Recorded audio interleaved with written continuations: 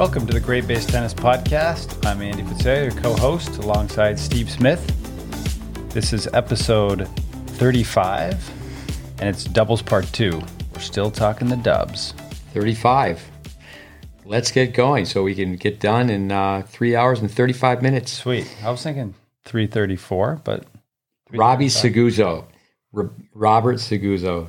I've known Robbie since he was 10. Robbie Seguso. I could have a podcast on Robbie Seguso, his family. Yeah. Actually, Carla Navarro, Wojcik, I talked to her the other day. She said she saw him at the Delray Beach Tennis Center. Let me just say this. Robbie, number one in the world for 5 years. Very easygoing guy, well-liked on the tour. Obviously, he wouldn't have become such a great player if he didn't have that button to push for intensity. But when he's watching juniors play, easygoing Robbie Seguso, and someone plays a lob volley, he goes ballistic. And the point being is what wins at one level won't win at the next level. Right. And, you know, I just remember him time after time when someone would do that on tennis court. He'd go bonkers and say, if you do that, the ball's going to come right down your throat. Yeah. Likewise, Ann Shilcock, Mark Span's mother, the late Ann Shilcock, Angela Buxton as well. They're in my notes. Just to go through it, they both changed the way they taught tennis based on having Anne working indirectly through me because I trained her son, Mark. Mark is somebody, our tennis alumni, that we should down the road get him on a podcast. Yeah. He was part owner of a club up in Philadelphia and now has a lifetime in tennis. Both Ann Shilcock and later Angela Buxton, who also is now no longer with us, Wimbledon champions. It's very easy to see how people are maneuvering on the tennis court. Yeah. The subtleties of how someone's hitting a low forehand volley is a little bit different.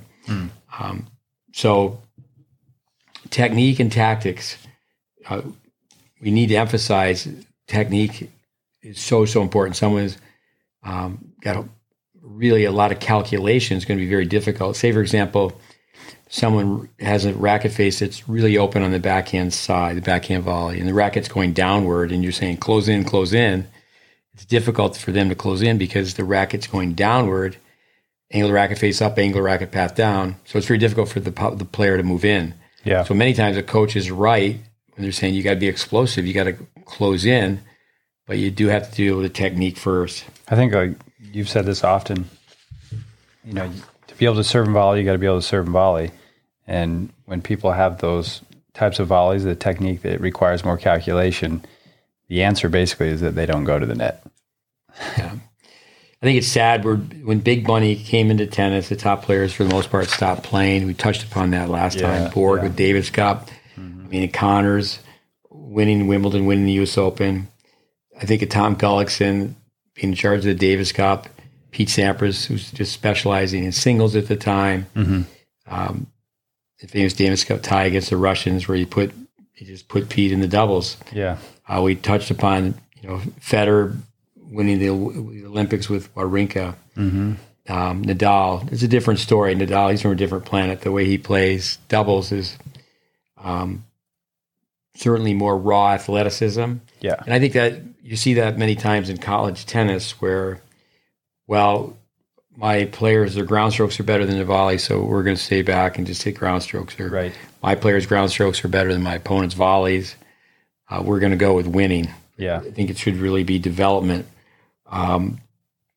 Jack Sock, to touch upon Jack Sock and just go through these different names. There's something to be said about all of them. Years ago, I would have never guessed that Jack would have excelled at doubles. But when you think about the points being over in so few hits, great serve. Good serve. He's aggressive. Suppose he has more RPMs on his forehand than Nadal. People playing pro tennis, they'll serve to his forehand so they can volley. They rather go off the speed with their forehand, with their serve going into his forehand, than volleying to his backhand. Well, if you have calculation to make on your volleys, you know, and he's hitting a shot that's coming in with a lot of spin, it's even more calculation has to happen there, so it's tough. With the calculation, I think of spending time with ATP pros, especially here in the U.S., I think they spend more time talking about the numbers from fantasy football or the numbers from the ATP pension than necessarily tennis math. The calculation that players have on their volleys is one of the reasons that players don't go in. Right. That's what I was saying. It's just, they figure it out pretty quick. Like, okay, this doesn't really work, unfortunately. With Jeff Coetzee from South Africa, he lived with us when he was a kid. And then he played when Craig Tiley, one of our former students, was in charge of the South African Davis Cup team. He got as high as number 12 in the world. He coached Raven Klaassen, very small frame, not a very big guy. Amazing that he was in an accident, tragically. I believe it was his nephew. 99% was his nephew who lost his life. And he was told that he may never play again. He came back and won another ATP title. But there's a history to, I think, of our training with Jeff and who we've been taught to teach tennis with. I think of Craig Tiley. Tiley's background as a college coach is so different than most college coaches. And granted, it was many, many years ago now where he coached at the University of Illinois, but he was trained by tennis teachers, by clinicians. Most college coaches, they played college tennis, and the next thing you know, they're coaching college tennis, not having done the apprenticeship. He's worked with a Colombian team, Robert Farrah, the two Colombians, his partner Juan Sebastian Cabal. I heard Peter Smith really helped Robert with his volleys when he got to USC, that he didn't volley that well. You don't really hear that many stories in college tennis about people actually developing from a technical standpoint. Yeah. We did talk about Lisa Raymond last week. Money. Yeah, and University of Florida, so many great players. Where she plays, the way she plays, I would have incoming freshmen watch her play. Right. Dick Gould, 17 national championships at Stanford. I don't know Dick that well, but I've run into him here and there. And I was at the NCAAs sitting with him. This is back when my son was playing for Ohio State. And Virginia is playing, and it's Alex Damajan's coming out. And obviously, he did so well. It's like he won everything in juniors. He did so well in college. And he's big boy. I don't think he was 7 feet, but he was close. Big guy. And I actually, the first time I only worked with him once. It's not, I would really hesitate to say that, but I was running a Vic Braden program on court. Vic was actually there. He was running it. It was the Vic Braden Tennis College. So Vic's there. He's doing the classroom. So I was doing the on-court side of it. He was there. And both his father and grandfather are so tall. And from the get-go, I mean, and he won, but he didn't really go forward that much. So I told Dick Gould, they said, Virginia's going to come out. They've got a guy playing 3 doubles. He's going to serve and stay back. And I forgot that I told him. So the players come out, they warm up, and then the match starts, and he gives me an elbow. It's really a shocker to think of someone that big. He served well. Yeah. John Isner playing with Sam Querrey, big guys. Yeah. And they play one up, one back. Yeah. And that's when we talked about Welby Van Horn and Manny Diaz, John's college coach, who helped him in so many ways. I know people who worked with John when he was younger. The way he hits his backhand volley. He's coming in a lot more than he used to. So obviously he's continued to improve. Yeah. But it's amazing the players playing one up, one back. Here's another story of interest. A young guy by the name of Ian Dempster. He's taught by Dave Anderson, who, for those listening, we have interviewed David on a podcast. And earlier, this part 1 of this podcast, we talked about the 3-zone doubles. Right. 2 players at the baseline, feed the approach shot, they win, tag up to the baseline, feed the approach volley, tag up, feed the overhead. Did that all morning today. Yeah, so it's a great drill if you have strokes. So Ian, he grows up with Anderson, does hours and hours of 3-zone doubles. He goes to NC State as a freshman. He just falls short of being an All-American doubles with Robbie Mudge. Now at NC State, when he was there was great people, but they didn't have a championship culture at the time. So there were some ups and downs with his time there where he did not play his senior year. When he was there, one thing that was positive, another person that was been on a podcast, is Matt Clore was there coaching him, who could reinforce what Dave Anderson had taught Ian. I met Ian when he was really, really young out in Dallas. So Tony Bresky, NCAA championship coach, this is my point, to find a player. So he's the coach at Wake Forest, and Ian did not play his senior year, so he had eligibility. So Ian plays in the lineup playing for Wake Forest when they win the national championship. And it says next to his name, all these little pearls, it says GS. So parents listening, what that means is graduate student. Mm. You can have eligibility to play on an undergraduate team, the main team. And so he did. So, so what's my point? He's in the lineup when Wake Forest wins the national championship. Tony Bresky obviously knows where to find a doubles player. 330 million Americans. It's pretty tough to find someone like Dempster can serve and go forward. Yeah. Overall, very good technique. Didn't really connect the wires with his singles career in college. But my point is trying to find a serve and volley player is like trying to find a needle in a haystack. Yeah. It should not be that way. It's sad. I think it just goes back to wanting to win the 2-inch trophy when you're 10 years old, 11 years old, 12 years old, that you're caring more about the success at a really young age when you really should just be caring about getting the instincts, getting the skills that you need to go forward. No, winning's a curse. It's a curse. Most kids that are successful in the 12s, especially early on, their best tennis is behind them. Yeah. Speaking of Wake Forest, Henri Squire is playing for them. So we talked about David. We tease David, our Aussie friend. So Wake Forest is playing right here in our backyard, the national campus, 5.5 miles away. And they changed the time. The match was supposed to start at 5 because of the forecast for rain. The match starts at 3. So you and I went over, we didn't get to see the doubles. Right. And my point with that is when you're watching someone play doubles, you find out a lot about how they potentially could play singles. Mm-hmm. So Henry's 6'5", his serves way better than average. Don't know if he served and volleyed in the doubles. We do know after 2.5 sets, he didn't serve and volley once in singles. Yeah. McEnroe, this is a McEnroe quote. One of the reasons I play doubles is I hate to practice. People need to realize that you're working on serves. I like to ask people, what's more important, serves or nerves? Mm-hmm. I would like to go with that big serve. But when you're competing, you're improving the mental side, mental emotional. Working on returns, working on volley. So it's simply more than just tennis. You're trying to become a better competitor. Yeah. Another name, Steve Denton. Steve Denton, humble guy. He hired us.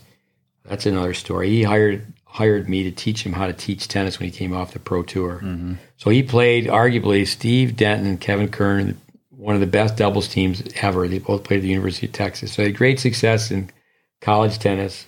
Steve tells a story about, I believe Rosewell was playing with Laver. It's definitely a Rosewell story. So Curran and Denton are playing. They're breaking out of college tennis, starting on the pro tour. Denton poaches. He thinks he's just going to put a hole right through Rosewell as he goes in diagonally and goes right at the right-hander's right hip. Mm-hmm. Side note, Rosewell was actually a lefty. He played right-handed, but he was a lefty. Mm-hmm. And so anyway, he goes right at his chest. You aim at the chest. You don't aim at their feet. You aim at the chest. Gravity takes the ball down. But so the ball came right back and hit him in the chest. So he goes, he's just ready to make Rosewell look like a donut. Ball comes right back. Yeah. Braden would always say, when you hit another player, you're aiming at the right-hander's right hip, lefty's left hip. And then you raise your hand and go, sorry, because you just don't want a war to be on. Yeah. I've got this name down, Scott Lipsky. There needs to be a captain.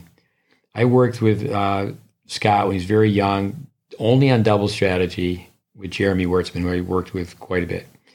I did make a video for Scott. That's another side note.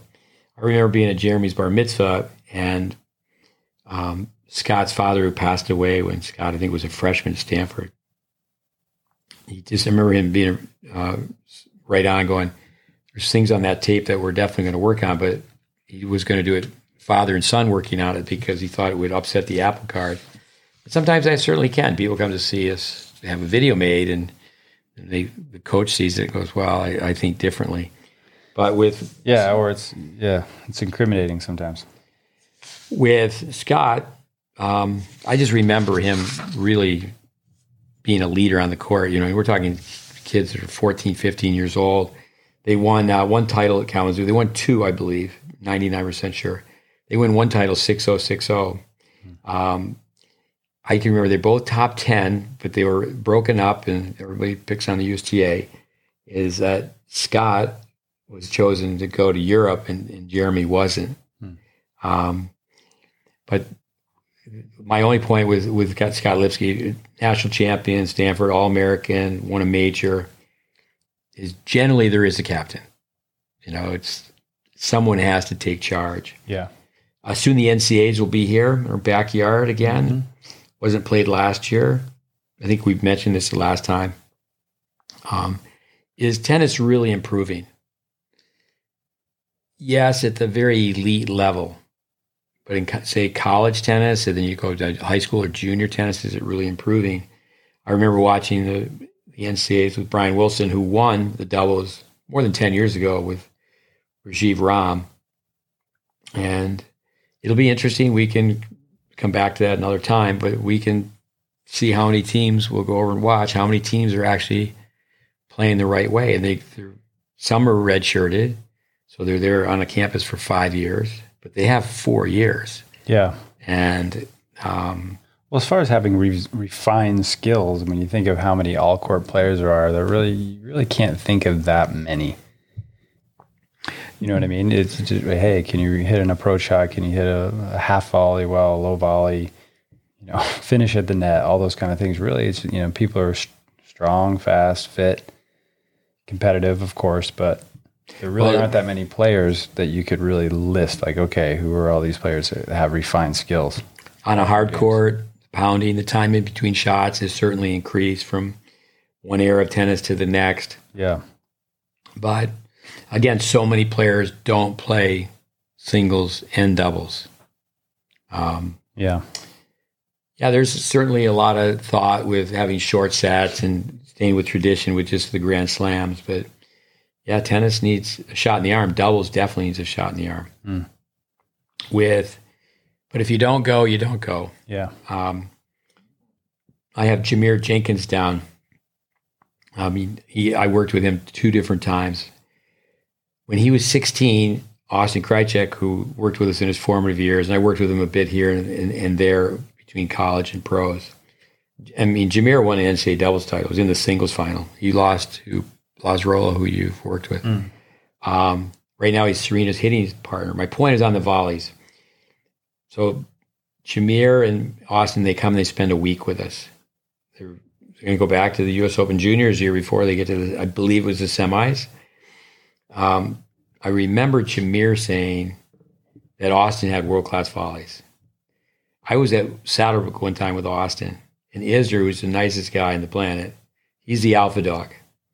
But the visiting coach sets up a drill, and a lot of times the pros don't do this, where you move up, move down, but they're actually doing that.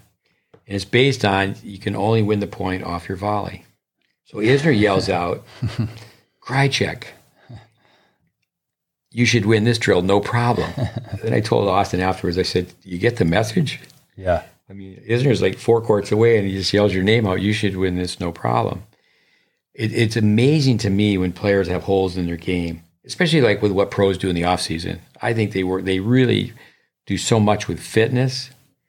But it's really interesting too, now with the pandemic where people were away from tennis for a long time. Yeah. Did anybody really work on their game? I remember we bumped into John when Vic was being inducted into the Hall of Fame. I think it was 2017, right? Mm-hmm. Newport, Rhode Island tournament, and John either won it that day or it was after the semifinal match he won, and we were just getting some frozen yogurt. We bumped into him on the streets. He actually got us the tickets through your son, Connor. But he was very complimentary of Connor, his ability to play well, go to the net, especially on grass. But he was just saying, Connor could do well, especially on grass. And we touched upon that. It would have been great if live and let live. If he wanted to grind it out, it's tough. He did the math where not only career-wise will I do this for 10 more years, but the system to break in. 20% of the money goes to doubles. You divide that plus. We talked about Eric Burak giving the nod to Raven Klaasen, and Raven's made over $3 million now, but that may not have happened if he didn't get the invite from Burak. Yeah, I've got this down a lot. John-Lafnie De Jager. I just think through these different names. A quote. John is South African. He lived with us when he was a kid. He also spent time working with Tiley. Mm-hmm. And then, he's been in charge of the Fed Cup and the Davis Cup. This is his quote. He has more than one, obviously. On the Pro Tour, if you have a weakness, they will find it. Yeah. Now, what does happen in pro tennis is the players can serve spots. They can hit targets. In junior tennis, I think of Patrick Gibson. I was at the Easter Bowl. Years go by. Maybe it was 3 years ago now. And he's winning the doubles, and the people couldn't serve to his backhand. And he's staying back. Mm-hmm. He did spend a semester with Steve Denton, and then remember he did quite well, going 3 sets, I think, with the top 10 team at the U.S. Open. Because he had 1 year, he won the 16s and 18s playing singles. So he wins the 18s that 1 year, so he gets to play in the U.S. Open singles. Yeah. Because he gets the wild card for winning Kalamazoo, the U.S. 18s. So the next year he went back, he didn't win the singles, but he won the doubles. And I remember being at the Open watching him play, but he didn't go to the net when he was in the 12s, so 14. So he developed those instincts. Those instincts, yeah. We'll talk more about this. We're going to eventually get around to having a podcast on Braden.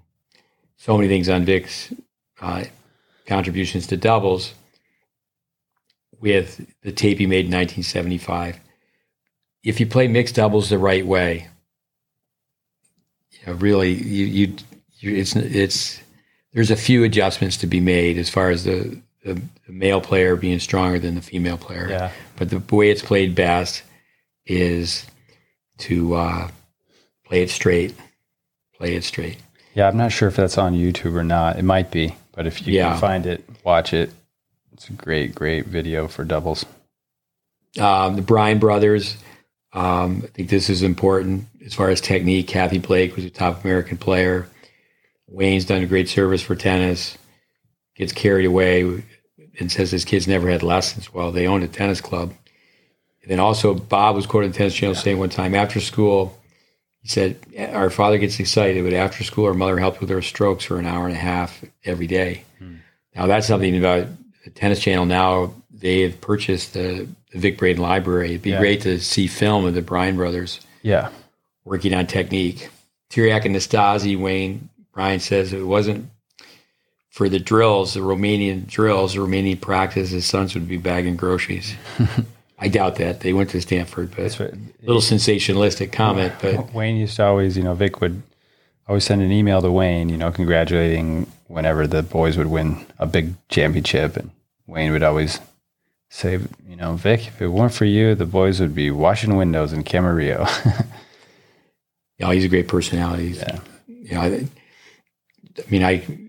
Wayne Bryan, I met him a few times, don't really know him at all, but I can remember being at the Davis Cup in Portland 2007, and I went with my son Connor, and we tagged along, and if he had 50 kids, and he just told them, everybody look straight ahead. If you look to your left, you look to your right, you're leaving practice. If you talk, you're leaving practice. Yeah. And no one budged. Yeah. Laying it down. The intensity that he was showing, I was spending time watching him. Obviously, what an amazing story. The Hall of Fame for parents. But they did it right. They're in.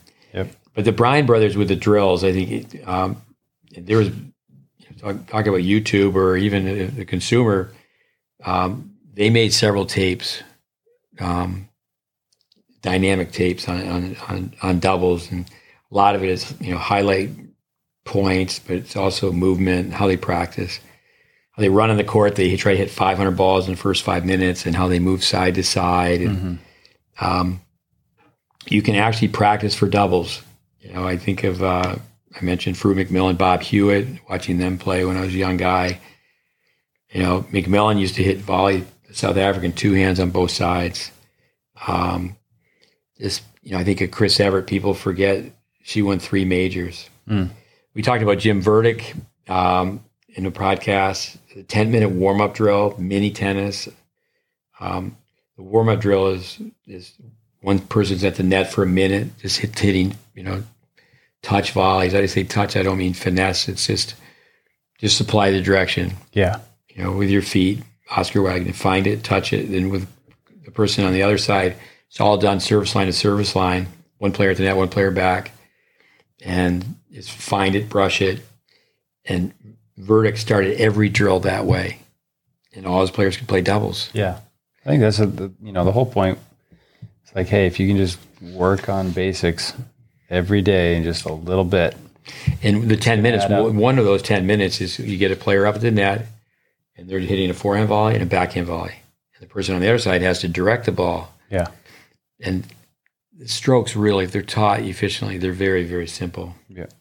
I think with doubles, again, names going fairly fast through this. Louis Cayer, Louis' story, great story. He's not a world-class player. He broke into the closed fraternity. In other words, he got to coach at a high level, being involved in the Canadian Davis Cup team. He considers himself the founder of game-based training. He called it one time, he's from Quebec, a Canadian, French-Canadian. The Canadian system was called the action method. I remember it being used in tennis Ireland. I did some things with the Irish coaches.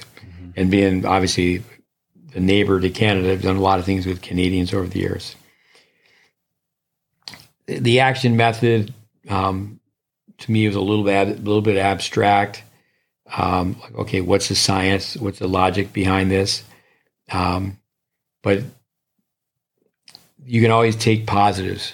It shouldn't be very one-dimensional where, okay, I'm just going to listen to this one guy. I mean, you can learn from everybody. Right.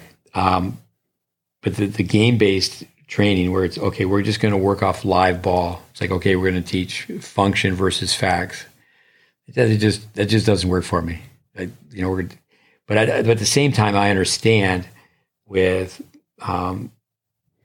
you can go out and tell someone, okay, just circle, make a circle. Like Dennis Vandermeer would tell a player, okay, I'll feed a few balls so you make 3 circles on the forehand side. And they'll make 2 circles. Yeah. They'll make 1 circle.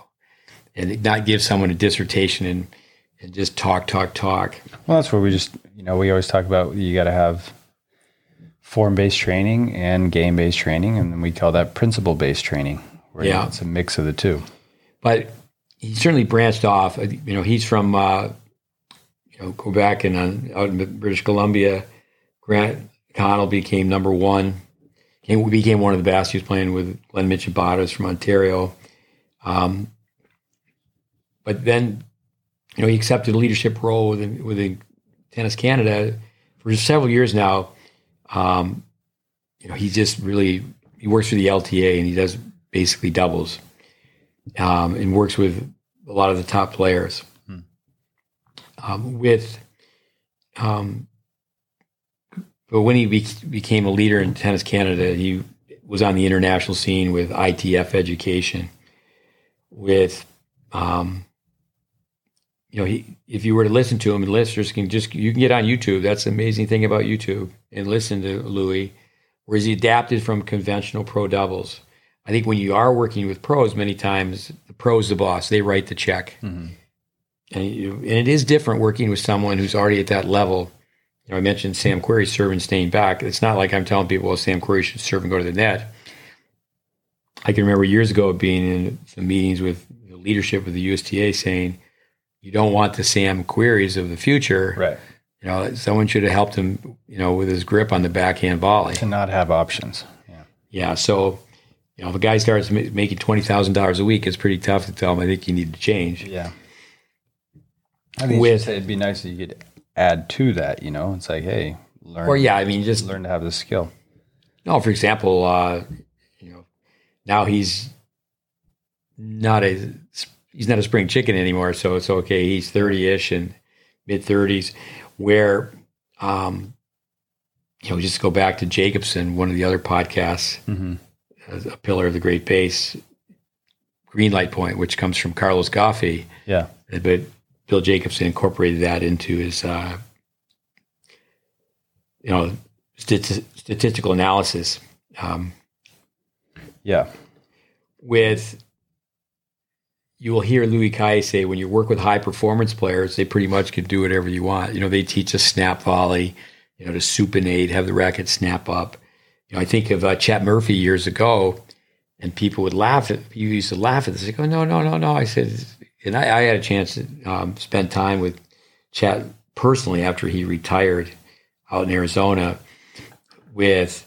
in both Chet and Bill, they were a generation before like Vandermeer and Braden, that, he had this snap volley, the drag volley, the swing volley, the cup volley. Yeah. And people would laugh at that. I said, no, there's times where you have to improvise, and that ball gets high over your left shoulder, you're right-handed. You make this athletic play. I remember going back to Wayne Bryan. I remember one time he was asked about, fundamental forehand volley, or just a forehand volley with his sons, and he just said, well, which one? Because it's like, hey, there's all these different kinds of forehand volleys, and you can't look at it. You could be high, a low ball, a mid-court, up close to the net, a put away. Like you said, you got to be able to do all the different things. There is the bowl and the ice cream, the fundamentals, right? The A-frame.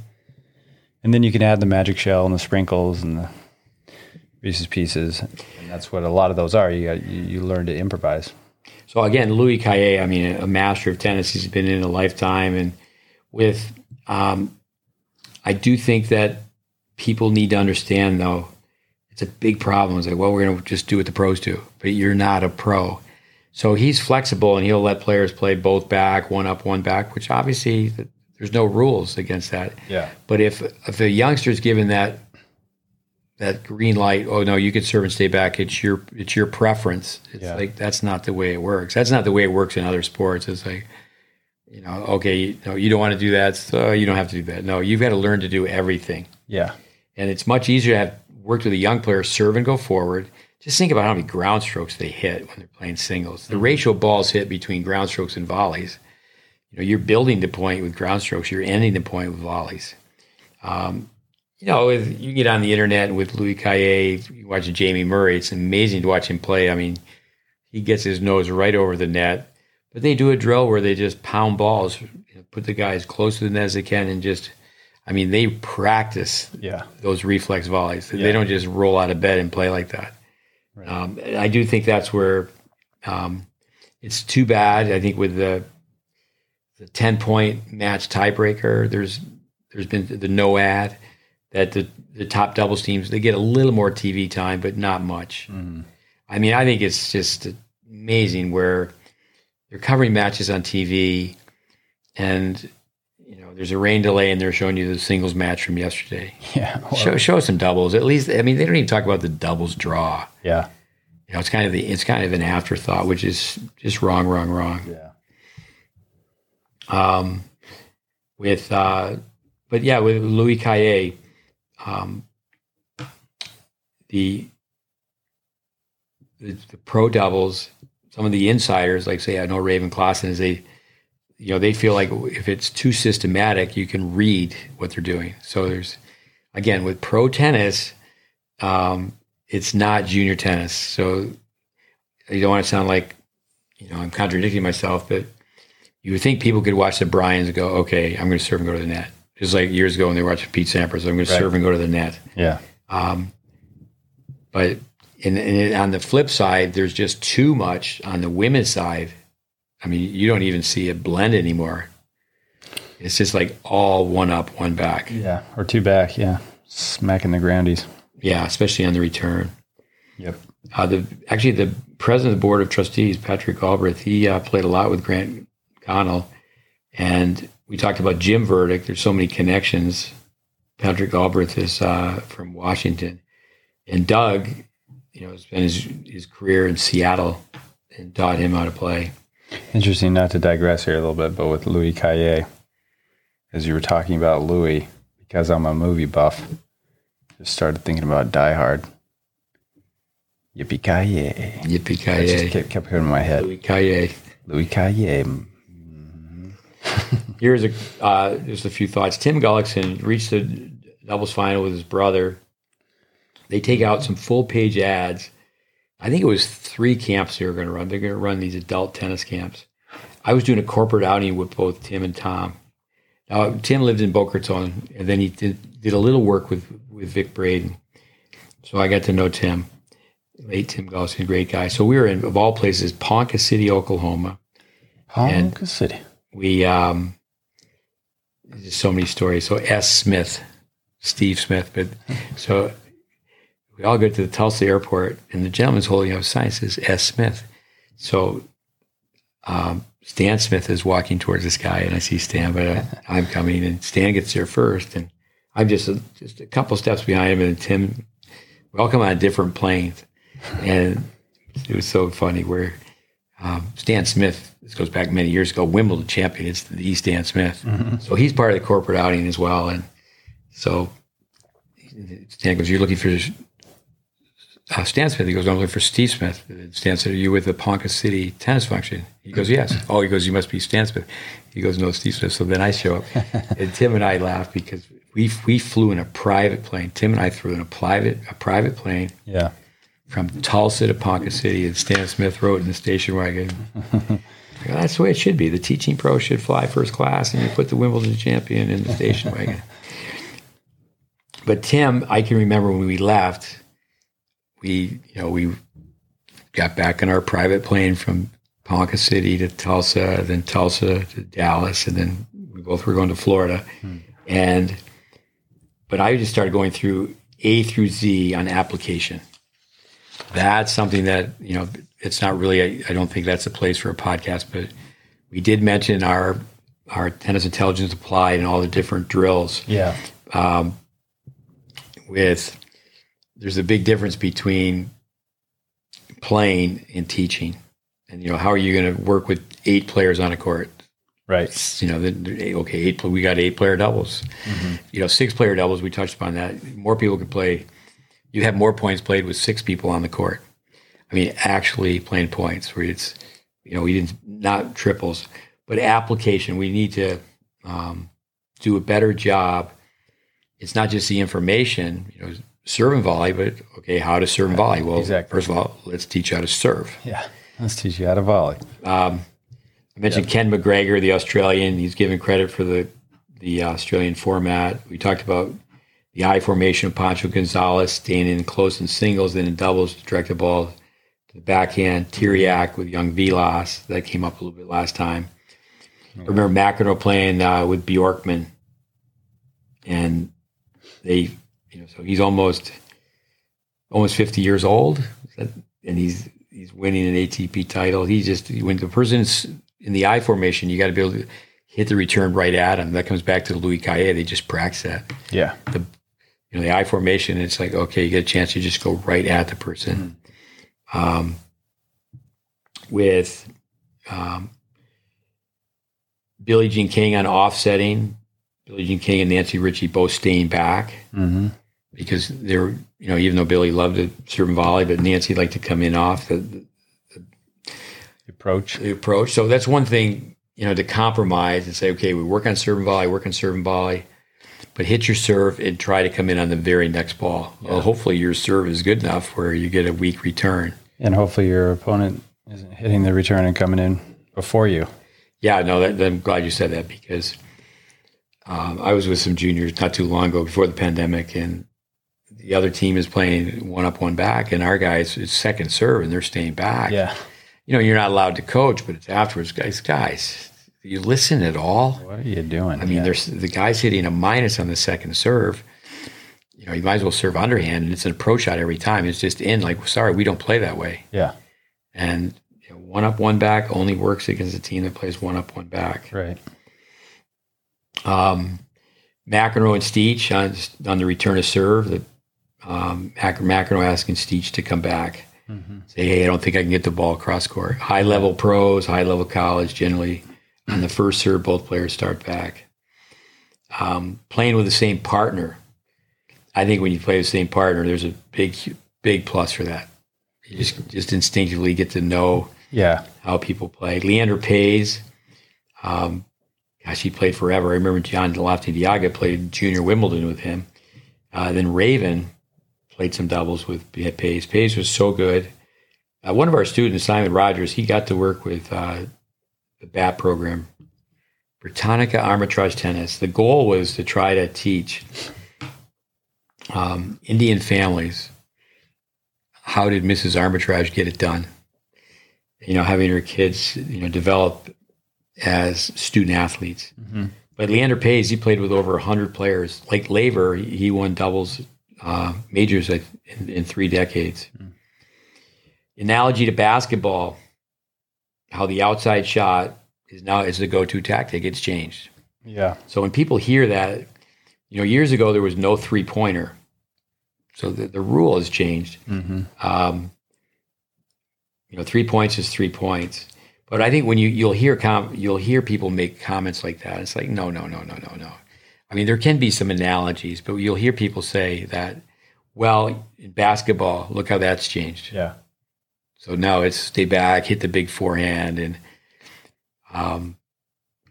I just don't see it. But I do see this, so that over time, people used to have a continental grip on the forehand, playing with wooden rackets. Mm-hmm. 3 of the 4 Grand Slams were on grass.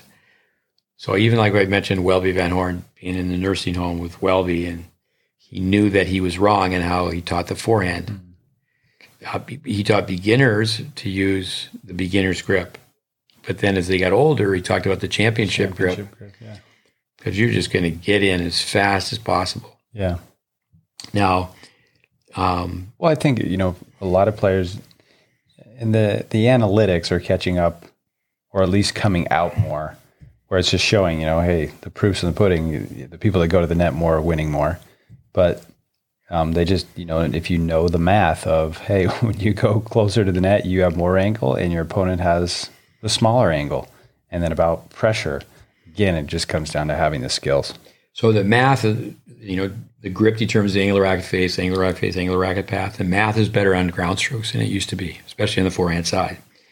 It used to be it was unusual to have someone have a 2-handed backhand. So the game has definitely evolved. One thing you don't hear too much about is the math at the net.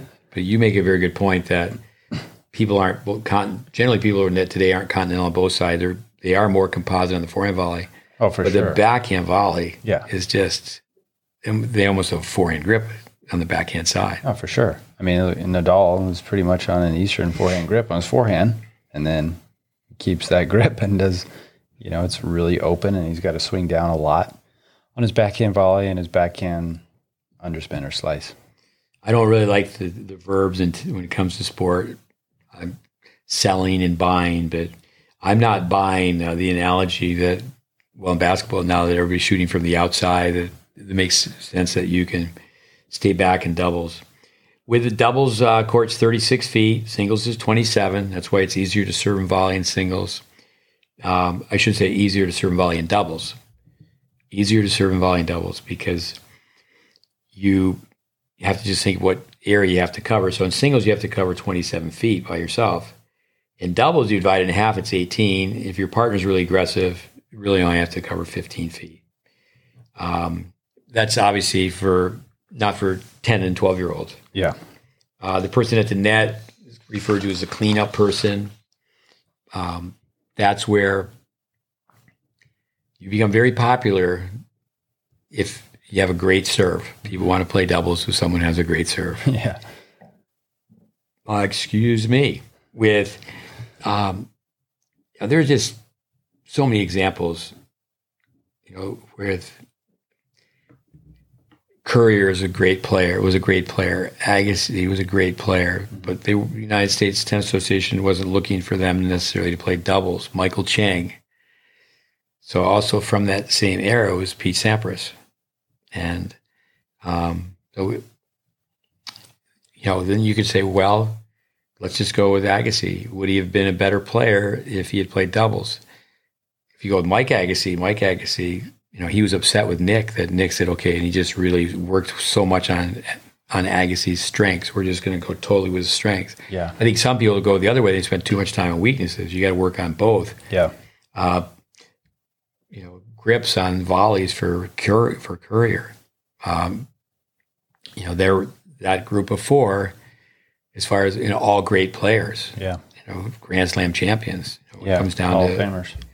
Who was the person who could play doubles. And it wasn't just Pete's serve. It was what he could do behind his serve. Yeah, exactly. Well, I mean, yeah, and he's got more Grand Slams. Yeah, no, that's where the head-to-head with, say, Sampras and Agassi. Yeah. People use the analogy that one was the pitcher and one was the batter. The serve and volleyer is the pitcher, the offense. But Pete had to return too. Yeah. In doubles, it's just amazing watching kids. They can show you in just a couple minutes they don't know how to play. Mm. They're hitting angles, angle begets an angle. They're going for the cute stuff. When you hit an angle, then you give your opponent the opportunity to go down the line. I mean, get to the net, be a wall. Yeah. Most points end as a -F. Yeah, challenge people, hit through them. That doesn't mean that, coming back to Robbie Seguso, you need to be able to hit a lob volley, but in the 10s and 12s, kids are constantly hitting shots that if that's how you're wired, again, the ball's coming down your throat. Yeah. This is another thing. You don't need to blast your volleys in doubles.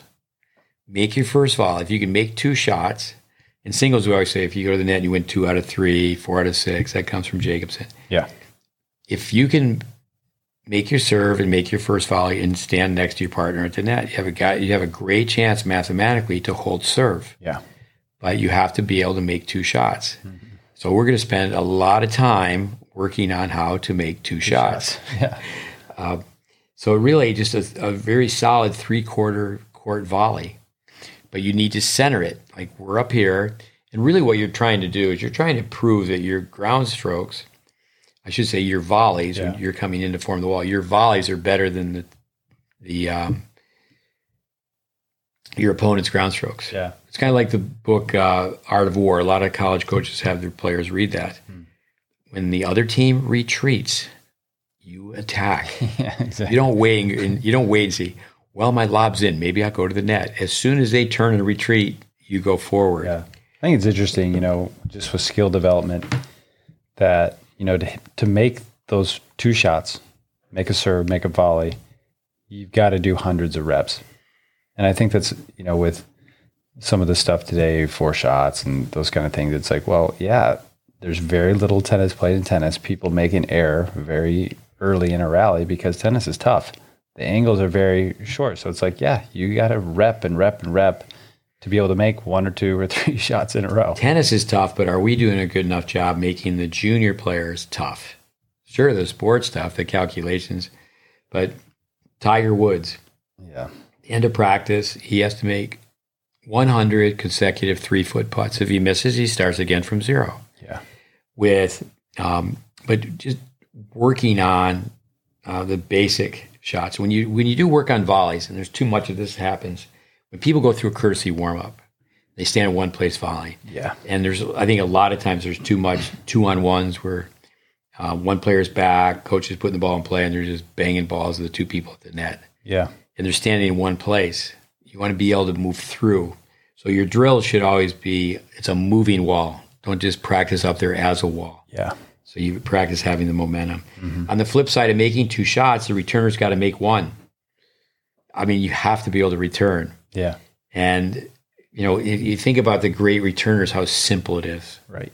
So short, compact. Volley with an added follow through. Yeah. Go around the beach ball. Stay away from the word always and never. Freddie McNair, a great American player. When you poach and you get passed down the line, go on the very next ball. Yeah. That was one of his rules. I'm just going on the next ball. Yeah. Because you don't want to let them think that they own you. Yeah. And you need to poach all the time. Most people, when they first start playing doubles, they hide over in the alley. Mm-hmm. I think what's what people, let's just say the club players, they're afraid at the net. Number one, they're afraid to stand in the middle of the box because they're afraid that their partner's going to hit them with their serve, which understandably, a lot of times they don't have control of where the ball's going to go on their serve. So they're standing way over there, and then they're afraid of getting hit at the net on the return. Here's a drill that... You got to improve your skills. Here's a drill for the most part that has American juniors freak out. Coach goes on the baseline, and they feed balls. It's not like they're, feeding rockets, but they're feeding ground strokes. Mm-hmm.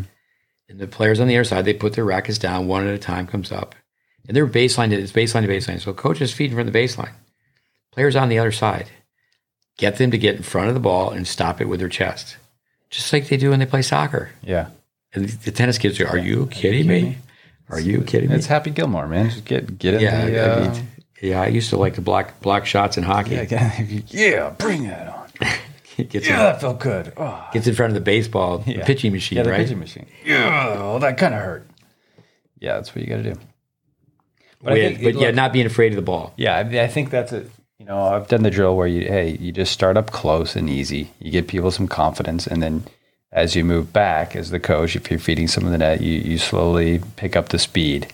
So you get them comfortable. Okay, I'm not going to die. I always use that analogy with rock climbing because I did a lot of rock climbing where, you're going to fall if you're doing a lead rope and you're climbing up and, you have every 10 or 15 feet or so, you've got to clip in.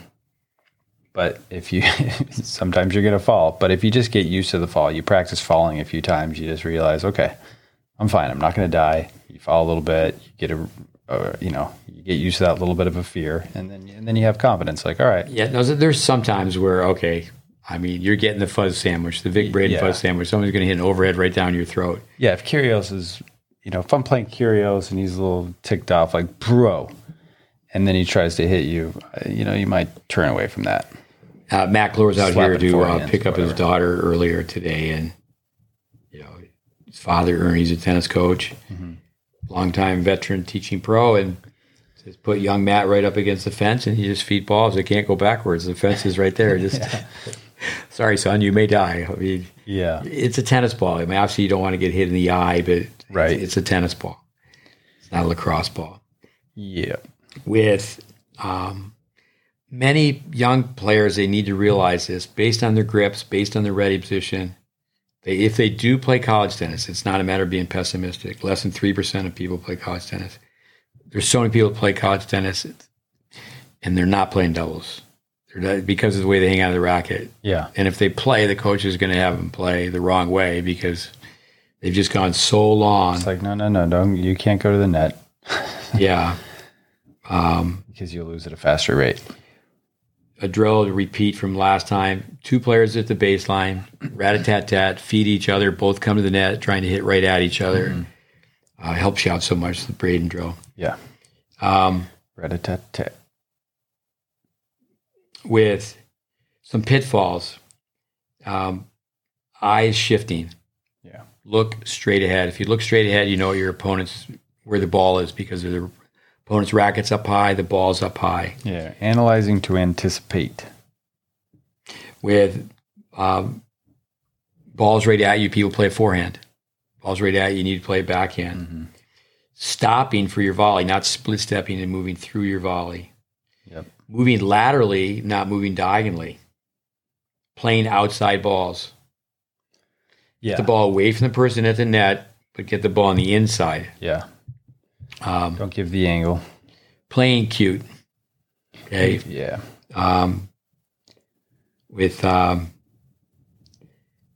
Lots of finesse kind of stuff, right? Yeah. Yeah. Warren Pretorius. Like the lob volley. Warren Pretorius telling us that is Peter Mallet told him they won a lot of national doubles together. Yeah. If I have it correct, don't play great, play solid. Yeah, just play solid. So, you don't need cute shots. You don't need to be hogging the court. When it comes down to from net post to net post, if you can play the ball in front of your partner, higher above the net, yes, fine. You got it, yeah. But, you just see so many, you do a drill and you've got a kid who's 17 drilling with a kid who's 14, and it's like, just do it the right way. Yeah. Just do it the right way. Love your backhand. The kids that are playing forehands today in singles, and they just, do you ever hit a backhand? There's a righty, and they keep moving to the left, and they're just hitting forehands. And then, of course, they watch tennis on TV, and they hear people talk, get a forehand. No, get a backhand. Yeah. Especially in your formative years. If you develop a fantastic backhand and you get to the point where you want to run around your backhand, great. Shoulder housing hit, and if that's an option. But don't go through your formative years, really like a 5-year period where you're playing the wrong way. Yeah, and people, the flip side of that where people will argue about that is the same thing we're saying about serving and volleying, trying to get instincts. So they're going like, we'll get the instincts or run around your backhand and play a big forehand. But I think the point is you got to do it from the right position on the court. And that's where, it's okay to run around. If you're inside the baseline, you're in an offensive position, practice that some, but don't just be going crazy, trying to run around every backhand from every defensive area of the court. Guard your alley with not lobbing enough. Guard your alley. That's a pitfall, big time. After you hit your overhead, to be a spectator, not close right back in. One thing with guard your alley, let me just go back to that quickly. You see a lot of players that if they were to take a step right away from the eye, away out of the court, they're actually covering 2 to 3 feet outside of the court boundaries. Yeah. That's how ridiculous it can get. So just make sure you're playing doubles. If you don't feel comfortable standing right in the middle, just make sure you're not trying to cover outside of the court. Unless you're playing Rafa, because he can make that thing curve, right? Yeah, today it's politically incorrect, sexist, chauvinistic. But years ago, have a towel, and certainly we would do this in a do's and don'ts clinic. Mm. So you have 4 guys explaining doubles, and one guy, he puts the towel around his waist, and he's the skirt, and the Macho Man, puts the skirt over in the alley. But another thing is, along the lines is always trying to play the ball to the weaker player. You'll see juniors do that all the time. It's practice, and again, you have that 17-year-old, and his partner's a 14-year-old, and it's just anything to win, and they just play to the weaker player instead of playing the right way. Play developmentally. Yeah, work on your skills. I did mention that we would repeat this. A dad of a girl he worked with won 9 gold balls, 10, but played doubles, and he said we should have a doubles program. We should just teach doubles. And I said, well, it sounds great in theory, but you have to teach strokes. Yeah. With doubles. It comes down to the 4 positions, the roles and responsibilities. Granted, there's basic shots, specialty shots, emergency shots. You have to work on shots. Yeah. I heard you earlier talking about Roger Federer, where he made the list. Yeah. Why don't you tell us about that? Yeah, no, I've told this story a few times, but where Vic was in the media room at the Indian Wells tournament, and he would interview the players often, and one of the questions that he asked Roger was, where did you learn to have all the variety, all the different tools that he has? And he said, well, I just made a list of the shots that I needed to own to compete against the players that I saw myself wanting to compete against at a pro level. And then I just went out and worked on those shots. Same thing. So simple. You got to have skills and make a list. What are the shots you need to own to play really good doubles if you want to be a doubles player, or have that option to go to the net in singles, and then just go out and work on those patterns, work on those strokes. Our listeners, year number 1, we're going to go through our 8 pillars. We've got 3 to go. We're going to go through more information on the game itself. Yeah. With, say, for example, the serve. Okay. Some kid has been told, arch your back. It's like they're doing the limbo. They're a right-hander. They're tossing way left. Nice. Kick so it. When, they can hit the trajectory, and there's spin, but there's no speed. It's a trajectory that makes the ball bounce high. So just look when that right-hander's serving, when they land, does their left foot land facing the opposite net post? Does it land to the left? Most likely it does, because they toss way over their head. And the right leg is kicked way out. Yeah, and that's the next thing, is the right leg kicks way out. Yeah. And it's like a yoga pose. How are they going to propel themselves to the net? Oh, I know. They're not. So it all adds up. Yes, it does. It all adds up. So is this making sense, listeners? When you think about, okay, the toss, the power line on the serve. Preach. If there's one flaw, there's a counter flaw, and it's really all the details. Yeah. So if someone were to come and watch our practice, and you see kids, they go through, we have 9 acres of land. They ride the bike a couple laps. They jog a couple laps. They could go through bands and skip rope and stretch. And then they go out and drop hit balls for 5 minutes. And they hit and hold. Yeah. Now, the brain's got to be switched on to grow myelin at a faster rate. Yeah.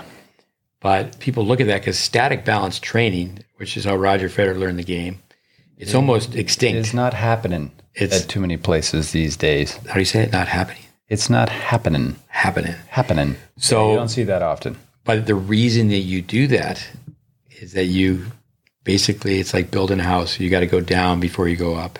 The stories of the 3 little pigs. Basics. To build your house out of brick. Yeah. And if all the hard yards are done in the beginning, the way that we teach tennis, we're not so interested in the 12s, the 14s. Are you going to be able to play on grass? Are you going to be able to play on carpet? I'll just end by saying with Braden on the philosophy, can you hit all the shots from all the positions in the court, every surface, singles and doubles? Yeah. And I don't think it's a secret. No. If you're going to be a better singles player, okay, let's watch you play doubles. We do an assessment. It should be every time but again, most of the time we do assessment, kids just don't hit the ball well enough. It's okay. Let's see you play some ghost doubles. Yeah. It's just a given. They're going to serve, stay back, and not one-on-one doubles serving going forward. That's another thing with doubles. We did mention it. YouTube, Ed Crass, one-on-one doubles. There should be a line all the way down every court in America. Like they have the under 10 lines. They say you have a blue court and they have different shades blue. But you get up close, you can see the tennis court has the 10 and under lines. Yeah. Developmentally, the governing body of tennis in this country and other countries, there should be a line just all the way down the middle, and people should be able to play one-on-one. Yeah. Now, with one-on-one, a lot of times people will play to win. And I say, it's ghost doubles, but keep in mind, if there was a ghost, if the ghost wasn't a ghost, if the person you're playing had a partner, that partner would have easily poached. Yeah, exactly. No, I love doubles growing up, junior tennis, and it's sad nowadays where I'll ask some of the kids, like, did they have doubles? Like, no, they didn't have any doubles. They're just not getting that same experience. Yeah, 2 out of 3 sets, the whole thing. I think in all of tennis, take a second look. If we were to say, okay, listeners, give us 10 reasons why doubles is declining. Well, in this country, high school tennis. Well, team tennis, there's an emphasis on doubles, grips. Also, too, is kids are programmed out. They're just drilling and drilling and drilling. Say, certain parts of this country where the winters are long. Our kids, clever enough say, let's, twice a week. The parents are paying for it anyway. Is that divide it by 4. Twice a week, once a week, please, at least once a week, where 4 kids are going to rent a court and they're going to play doubles for an hour and a half. Yeah. And they're going to play serve and volley doubles. A campaign to save doubles. Yeah. We tell people if you could in practice or play, I'll be over and out with this comment because we go on forever, but let's just keep going. Ghost doubles is a great game. One-on-one. Do a little bit at the end of practice if you're just with one player. But if coaches would have their junior development programs do at least 15 minutes a day of one bounce doubles. Yeah. So everybody has to come in. And most time we do it is you can't poach on the first ball. Yeah. Even do it where it's, one serve only, return and played out after 3. You get all 4 people. And then they have a blast with it. But again, I think another reason that doubles is fading is that the rankings, the ratings are all about singles, and it's quite difficult to have a partner who's consistently at the same tournaments that you're going to be at too. Yeah. So there's lots and lots of reasons, but I hope some of the thoughts we've shared on doubles has helped out. Yeah, thanks everybody for listening. Part 2 here on doubles. Keep playing doubles, keep serving and volleying, working on your skills. It's fun, you know. How's it go? It's first it's will, then it's the skill, then it's drill, and then the thrill. Come the thrills. Just the opposite of a video game. Yeah, learn to have a complete game. I was up at the USTA. I've been up there a little bit working with the player and looked a couple courts down, and it was just like, man, saw a player, and it's like you just see the holes. And I was telling the player that I was helping out, I was like, unfortunately, that player is going to try to go set sail, and they've got giant holes in the boat. Fix the hole in the boat before you put the sails up. Yeah, love Andy Roddick. It's fun to see Andy Roddick on the tennis channel. Andy Roddick's game, I mean, he's best American for 10 years, so we're not beating up on Andy Roddick. His game was Swiss cheese, and Roger Federer's game is American cheese. Yeah. In other words, I remember James Blake saying that, with Roger Federer, you can't find the holes. Yeah. And, Andy had a few holes in his game. But great serve. His forehand was a weapon as well. Didn't make many unforced errors. Now, here's somebody. Competitor. There's another person who, based on money, based on wear and tear on the body, and the best players in the game, he really just, like so many other top players, he didn't play doubles. But he's Andy Roddick. He's on the Pro Tour. He's a teenage sensation. Yeah. So just because your role model, it's like, say, a Djokovic, a young player here we work with who just loves Djokovic, and it's great. But Djokovic doesn't play doubles. And, he's certainly improving his ability at the net. He talked about how he needs to go forward more. Yeah. But that's another thing, too, is that if your role models aren't playing doubles, if your role models are not playing all over the court, that doesn't mean that that's going to work for you, because maybe you're not going to be the same physical specimen they are, that, maybe they're more of their upbringing, he's more of an athlete, more of a warrior. Yeah. Just do what's right. And having a serve and having a volley should be part. In a return, yeah. Should be part of your everyday tennis. Yeah. And it's fun. Play doubles. All right, everybody. We're going to stop now. Over and out. Shut up, Fitzell. Yeah. Thanks for listening. Find us online, social media. If you're into that kind of thing, at GreatBase Tennis, you can go to our website. We've got some courses there online where you can take some tests. You can get some credit. If you have a chance to give us some feedback, maybe some stars on the iTunes rating, we'd appreciate that as well. The credit, that's with in this country, the USPTA, PTR. Yeah. You can get educational points. Yeah, you can get the points. So have some fun with the courses too. Learn something. All right. Until next time.